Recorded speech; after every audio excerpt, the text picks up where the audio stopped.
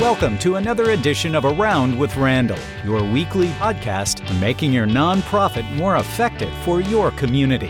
And here is your host, the CEO and founder of Hallett Philanthropy, Randall Hallett. It's great to have you alongside me here on another edition of Around with Randall. Today's subject is dealing with challenging people and situations. I had a client who asked me a little bit about this, and also have had a couple of interesting scenarios from client work that I thought might be helpful to talk a little bit about, and some of them thoughts I have on how to work through them. Let's start with the situations. Keep it generic. The first was a scenario in which the database work of an organization and the things that come out of it, like gift reporting, thank you notes, thank you letters, legal correspondence, probably wasn't up to snuff in terms of accuracy. And it's an issue that's been going on for a little while. And there's some stress between leadership and those in the various areas of operations. The second is a chief development officer who is in conversation during a budgeting process where the nonprofit has some challenges financially, particularly because of COVID. And the CFO is indicating that there needs to be a great deal of increased philanthropy, but there's no rationale, reason, or thought behind it. Just a number that's thrown out. And in both cases, there are some challenges in the conversations and in the relationships.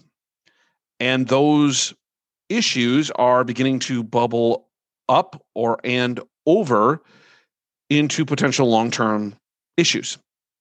And I'm working with both to help find solutions to the two challenges. So let's start with this idea of where people are coming from.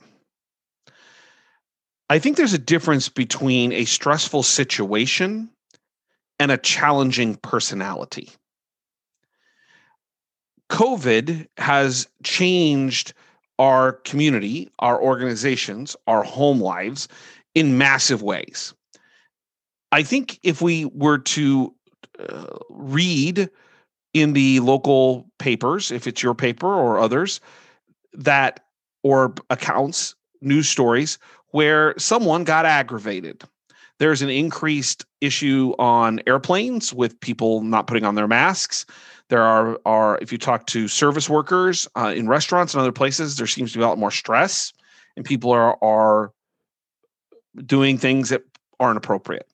I'm not here to justify the behavior. There isn't justification if you're not behaving at the level that you should, or someone should, and or you're not following the rules. The rules are what they are.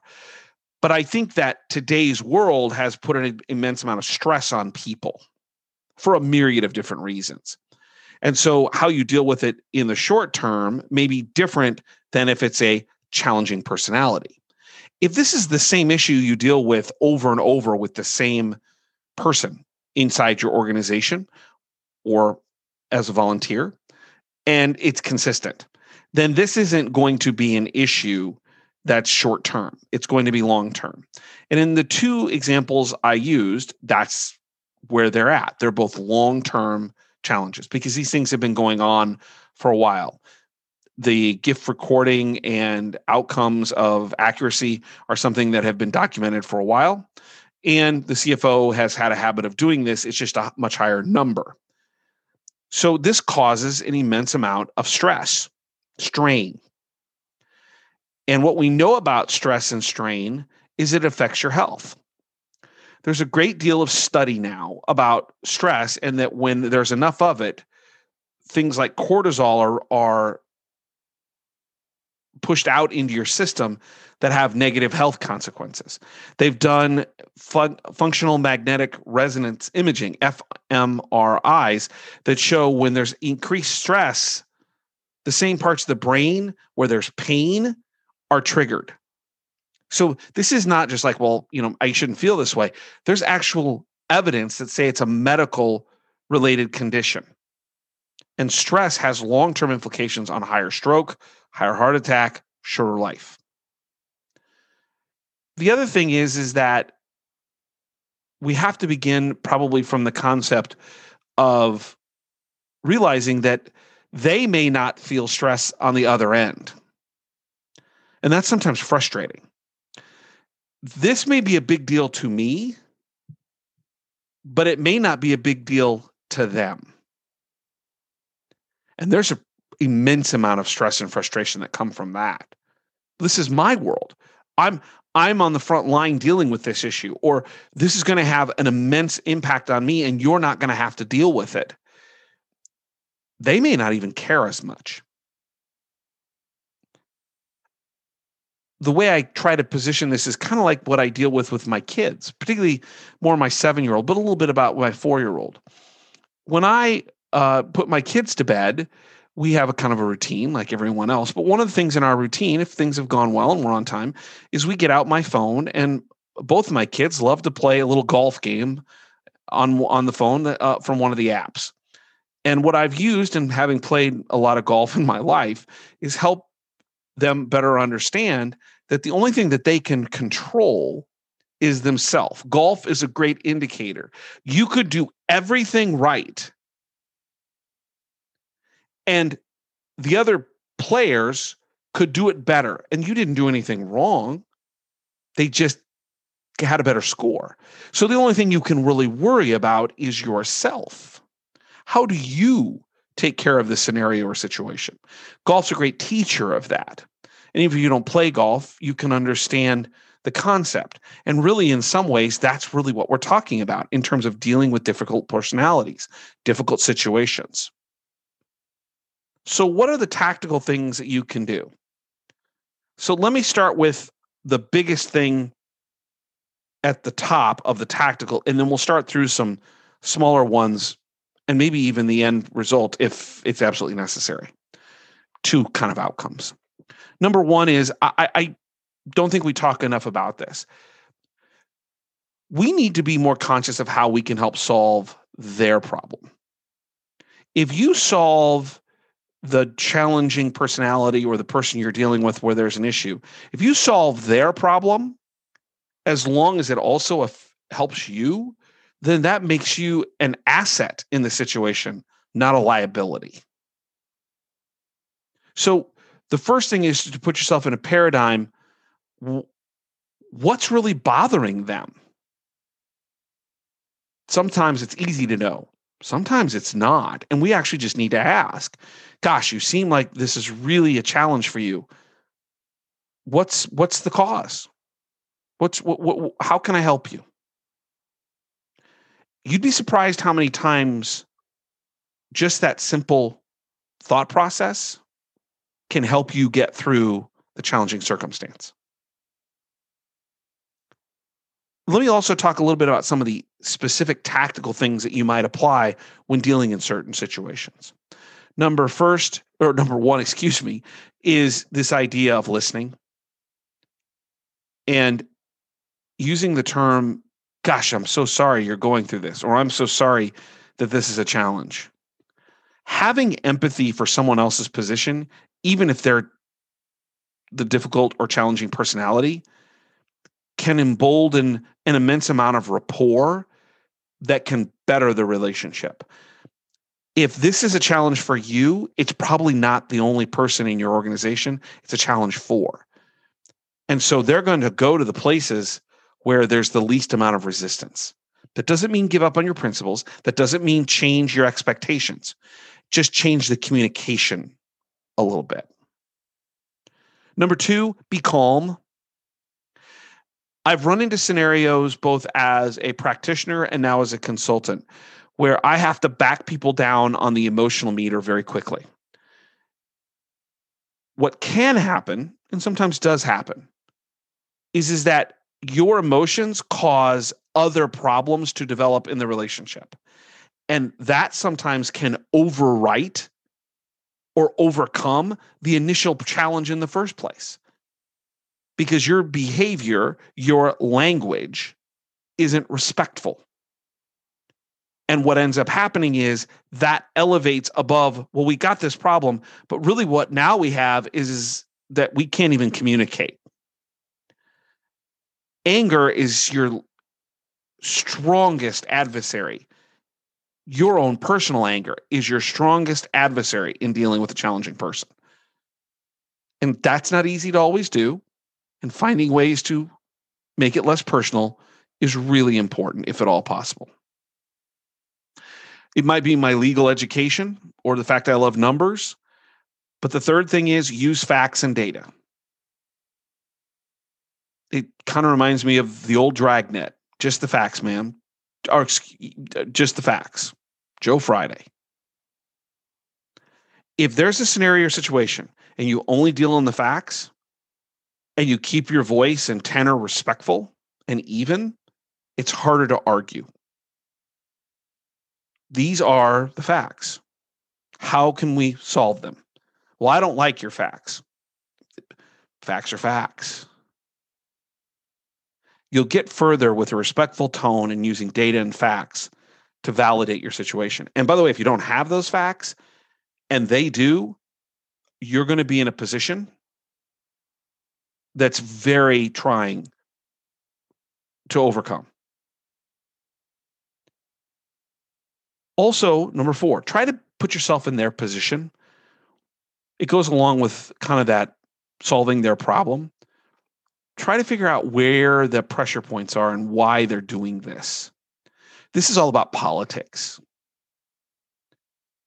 And sometimes it gets us to number 5 is get an outside perspective.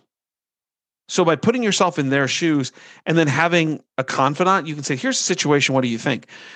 One of the things I appreciate in my consulting role is that I hope I have really great relationships with my clients because they tell me things they wouldn't tell anyone else professionally. But they also know I'm not going to sugarcoat it. If I think they're wrong, or I think they've overplayed their hand, or I think they're not where they need to be, I'm actually going to tell them that.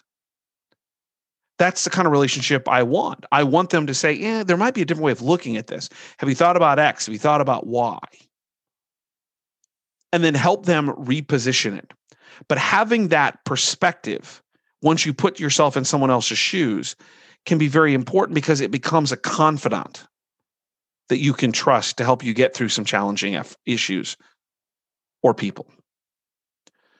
Number 6 is ignore. Sometimes people send communications. 25 years ago, we didn't have text messages or emails, so it was more verbalized. But there's so many different ways of people communicating now. Sometimes it's better just to ignore the communication.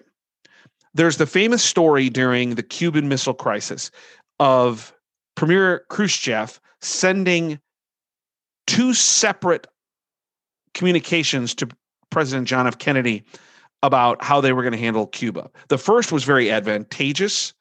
The second was very negative to the United States position. And it was Ted Sorensen who said to the president, why don't we just ignore the second and deal with the first? Like it never happened. Sometimes ignoring the communication or letting time go by for a little while can be very advantageous because the person might send another communication or something else happens that changes the scenario.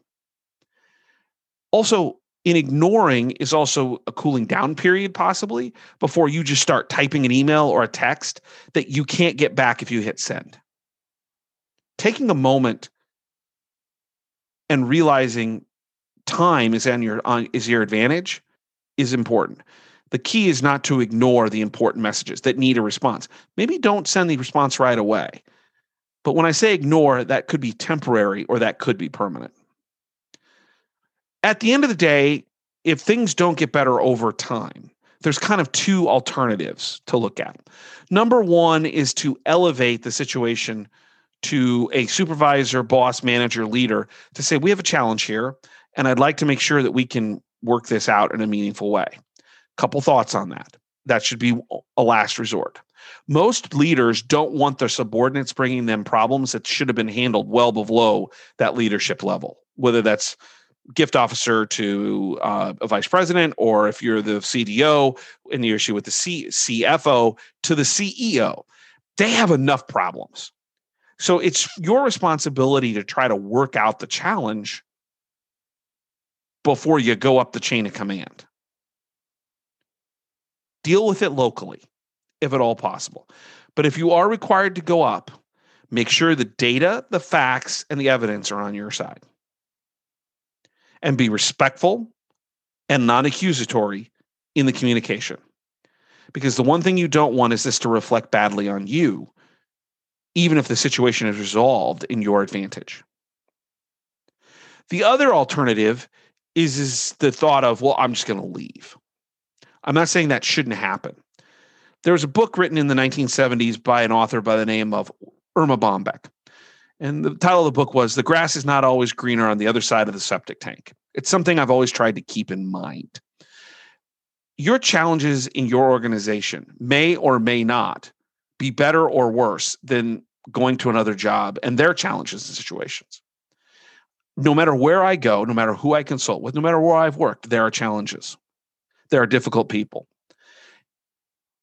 The thing that I would advise most for individuals is to make sure you're doing everything you can to control your world, your output, your ability to do your job. And if you don't get the response you want, if you can't elevate or have and nothing happens, I'm not saying there isn't a time to leave. But I'm saying be careful, because sometimes, as Erma Bombeck said, it's not always greener over there across the fence. Just may look different. So be careful. Make the judgment with a clear head and know that, is this really worth it? Are we kind of at the end of the process where I feel as if I'm being impugned or can't do my job or I can't be effective? Challenging personalities and situations are going to live with us, and we just have to work through them. And I go back to what I tell my son. The only thing you can do is worry about what you do, just like golf. At the end of the day, that posts a score and we'll see where we're at. And if you need to, you can go play on another golf course. Just a couple of reminders. I want to thank everyone who reaches out to me. This podcast initiated from a podcast at hallettphilanthropy.com. Someone said, gosh, could you talk a little bit more about that? I appreciate that. You're welcome to do the same. If you disagree with something I said, that's Reeks, REEKS, at hallettphilanthropy.com. And you can do this podcast or watch it on video from the website, from any one of the podcast hosts, iTunes, Downcastr, Spotify. Go ahead and download, leave a message, leave a note. Appreciate it very much for those that are subscribing as well. I want to say, as a reminder, this is such an amazing opportunity to help people. That's why we're here. That's the nonprofit world. The ability to help others who are challenged with things that are important in their life, and whether it's healthcare or social service or education, or museum, arts, zoos, we're here as nonprofit leaders, as nonprofit employees, as nonprofit volunteers to want to make a difference. And I want to thank you for that. It makes this profession, in my opinion, one of the great opportunities that no one ever really talks about in the global world. We are doing amazing things, and you are doing it for your community and your nonprofit.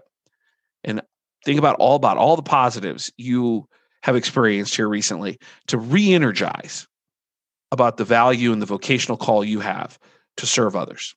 Remember, some people make things happen. Some people watch things happen. Then there are those who wondered what happened. And we're people who make things happen for people who are wondering what happened. I appreciate your time today. Hope you enjoyed the conversation. Hope there are some things in there you can use. And I'll look forward to seeing you, being with you right here on Around with Randall. Make it a great day.